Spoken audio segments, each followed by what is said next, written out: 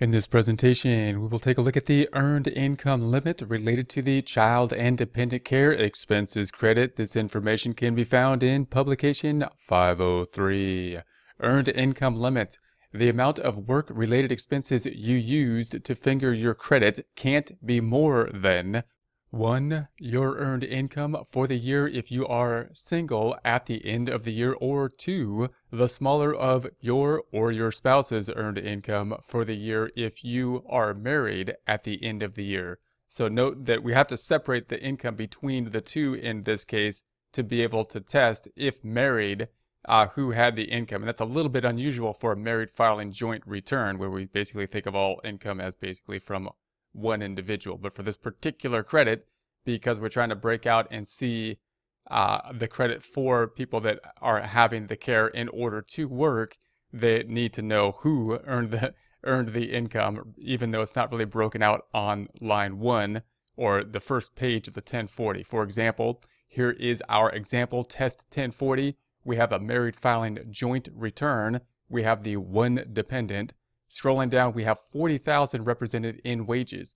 Now, of course, on page 1 of the 1040, we can't break out. We don't see here who earned it. Did the husband or wife earn it? Which spouse earned this? Normally, it wouldn't really matter for most cases. But of course, for this particular credit, it does. So if we scroll down, then we could see in this case, we have the 24,000 standard deduction. That is for married filing joint. We have the 16,000 taxable income, then the 1,603 of the tax. We're concerned with the credit, which is included in this item, line 12. It's also on Schedule 3 at 330 currently, and it's going to be on Form 2441. If we scroll down 2441, we can see that the qualified expenses are 1,500, and it's breaking out between 4 and 5. So enter the earned income, so see instructions, 30,000, and then line 5 says, if married filing joint, enter your spouse's earned income, which is the 10,000.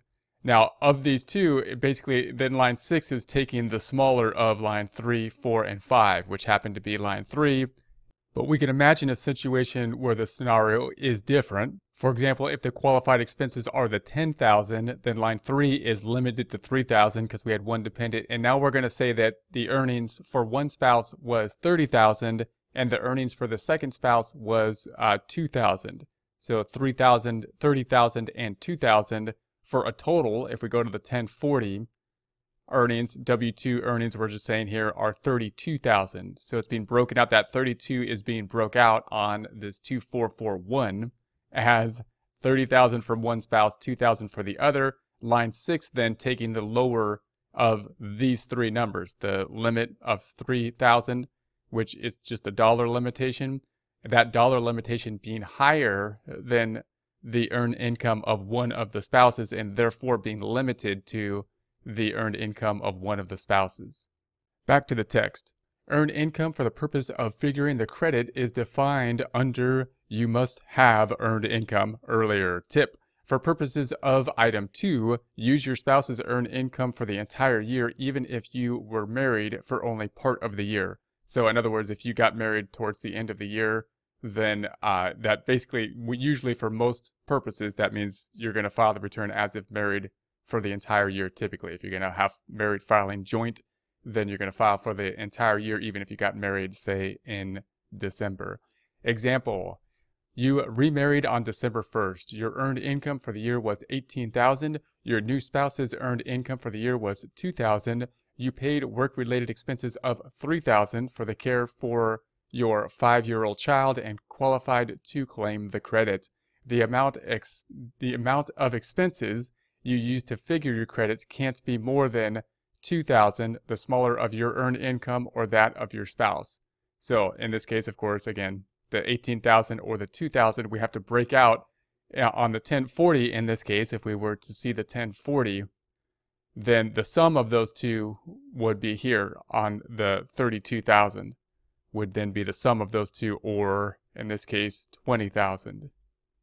I believe this is basically the scenario here. I didn't say they were married at the end of the year, but we'll say they were married at the end of the year. So we have the wages 20,000.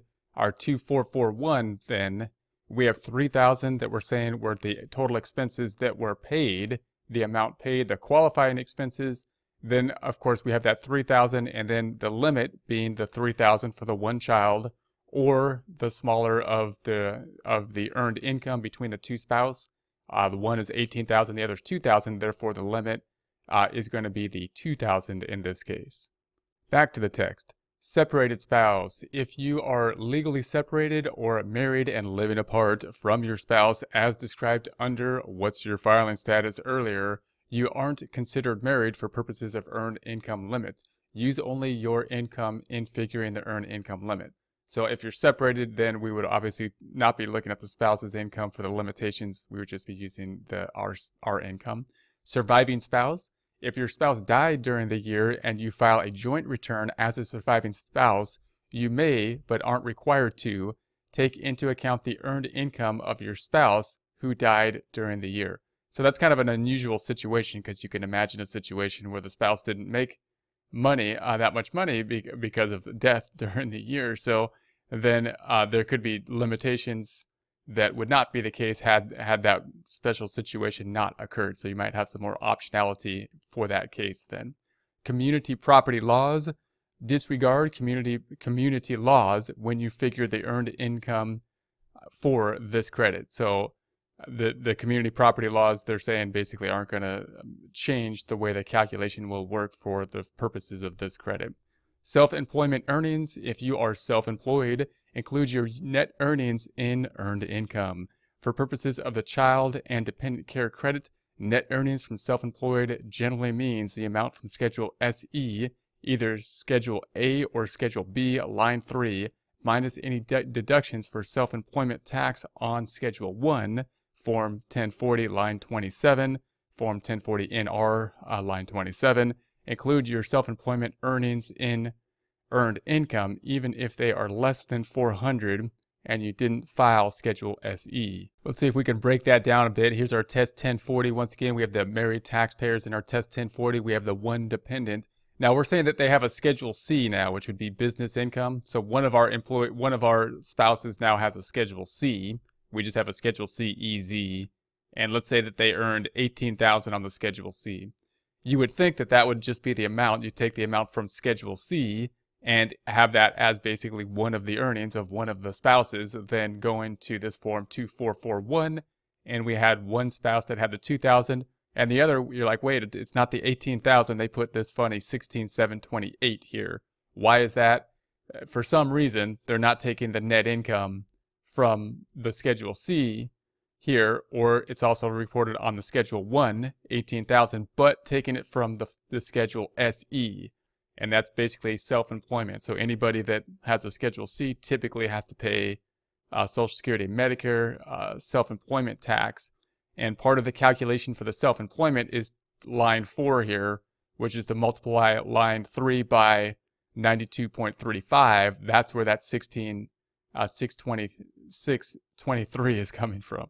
So basically you're taking the net income, but then we're not taking the net income directly from the Schedule C, but going over to the self-employment tax schedule, and that is the number that's being used, this 16,623, to then pull over to the 2441 for purposes of the 2441 for purposes of the child and dependent care expenses. You can also calculate that by taking line 3, which is this 18,000, which is the way it's saying in the text here, minus, if you go to Schedule 1, the amount of the deductible amount here, which is this 12. So this is the 1272, and that'll give you that 16,728 as well. That is going to be reported on the 2441, the 16,728. Back to the text. Clergy and church employees. If you are a member of the clergy or a church employee, see instructions for Form 2441 details. A statutory employee, if you file Schedule C, Form 1040, or CEZ, Form 1040, to report income as a statutory employee, also include as earned income the amount from line 1 of that Schedule C. So those are pretty special conditions. We won't go into those. Net loss. you must reduce your earned income by any net loss from self-employment. So it is possible to have a net loss type situation as well. Optional method if earnings are low or a net loss.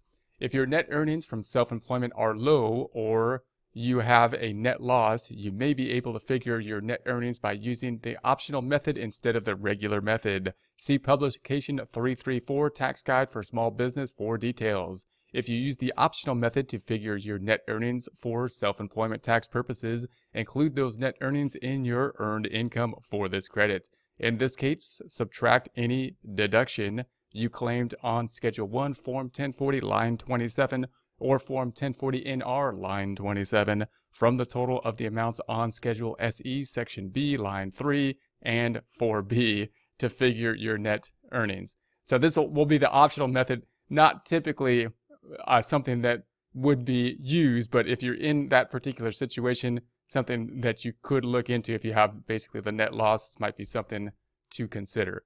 Next, back to the text. You or your spouse is a student or not able to care for yourself.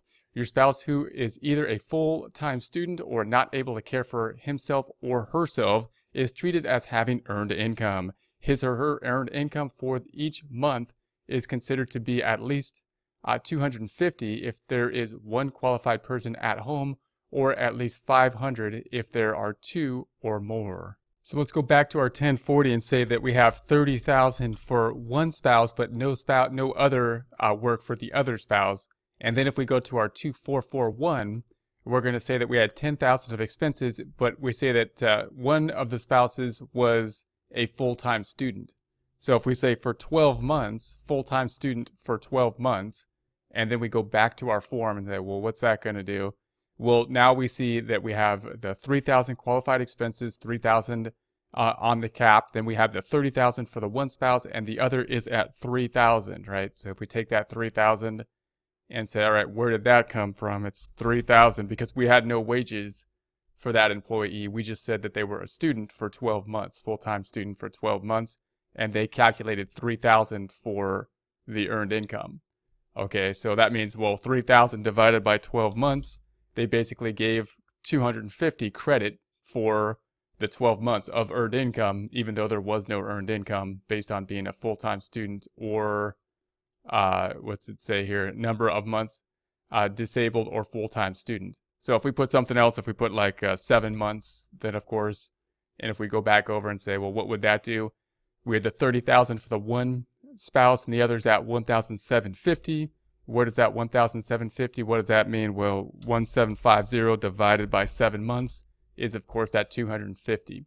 So what they're saying is that you're gonna have the 250 basically per month for the purposes that are qualified. The number of months that qualified. In this case, we'll say it's a full-time student. Back to the text. Spouse works. If your spouse works during that month, use the higher of 250 or 500 or his or her actual earned income for that month. So then if we have a situation, full-time student and work was happening, then the question is, well, which is higher? The amount that you would get as a full-time student, which is this 250 or 500, or the amount that was received during work, which pick the higher one. Spouse qualifies for part of month. If your spouse is a full-time student or not able to care for himself or herself for only part of the month, the full 250 still applies, or 250 or 500 still applies for that month. So even if it's a partial month, then they still apply the whole amount there. You are a student or not able to care for yourself. These rules also apply if you are a student or not able to care for yourself and are filing a joint return. For each month or part of a month you are a student or not able to care for yourself, your earned income is considered to be at least 250 or 500. If you also worked during that month, use the higher of 250 or 500 or your actual earned income for that month. Both spouses qualify. If in the same month both you and your spouse are either full-time students or not able to care for yourselves, only one spouse can be considered to have this earned income of the 250, 500 for that month. So in other words, if we have two of the both spouses are full-time students and basically don't have any income, then we are not looking to get the 250 applied to both. They can only apply to basically one or the other for that month. Example, Jim works and keeps up a home for himself and his wife Sharon. Because of an accident, Sharon isn't able to care for herself for 11 months during the tax year. During the 11-month, Jim pays $3,300 of work-related expenses for Sharon's care. These expenses also qualify as medical expenses. Their adjusted gross income, $29,000, and the entire amount of Jim's earned $29,000 and the entire amount of Jim's earned income. Jim and Sharon's earned income limit is the smallest of the following amounts. Jim and Sharon's earned income limit. We have work-related expenses, is that $3,300, Jim's earned income, $29,000, and income considered by Sharon, which they're saying is going to be the 250 times those 11 months. And Jim and Sharon can use the 2,750 to figure the credit and treat the balance of 550, which is 3,300 minus the 2,750 as medical expenses. So note what they're going to say here. We're using this one, and therefore the difference can still be used. You can't use the medical expenses for both areas, but the difference they're saying can still be used of the 550 for medical expenses in some area, possibly like a Schedule A itemized type deduction. However, if they use the 3,300 first as medical expenses, they can't use any part of that amount to figure the credit. In other words, if they use the medical expenses somewhere else, they can't use the medical expenses to then calculate the credit. If they took the full deduction somewhere else with medical expenses, that's where they have to use it. They can't then use it for the credit calculation as well.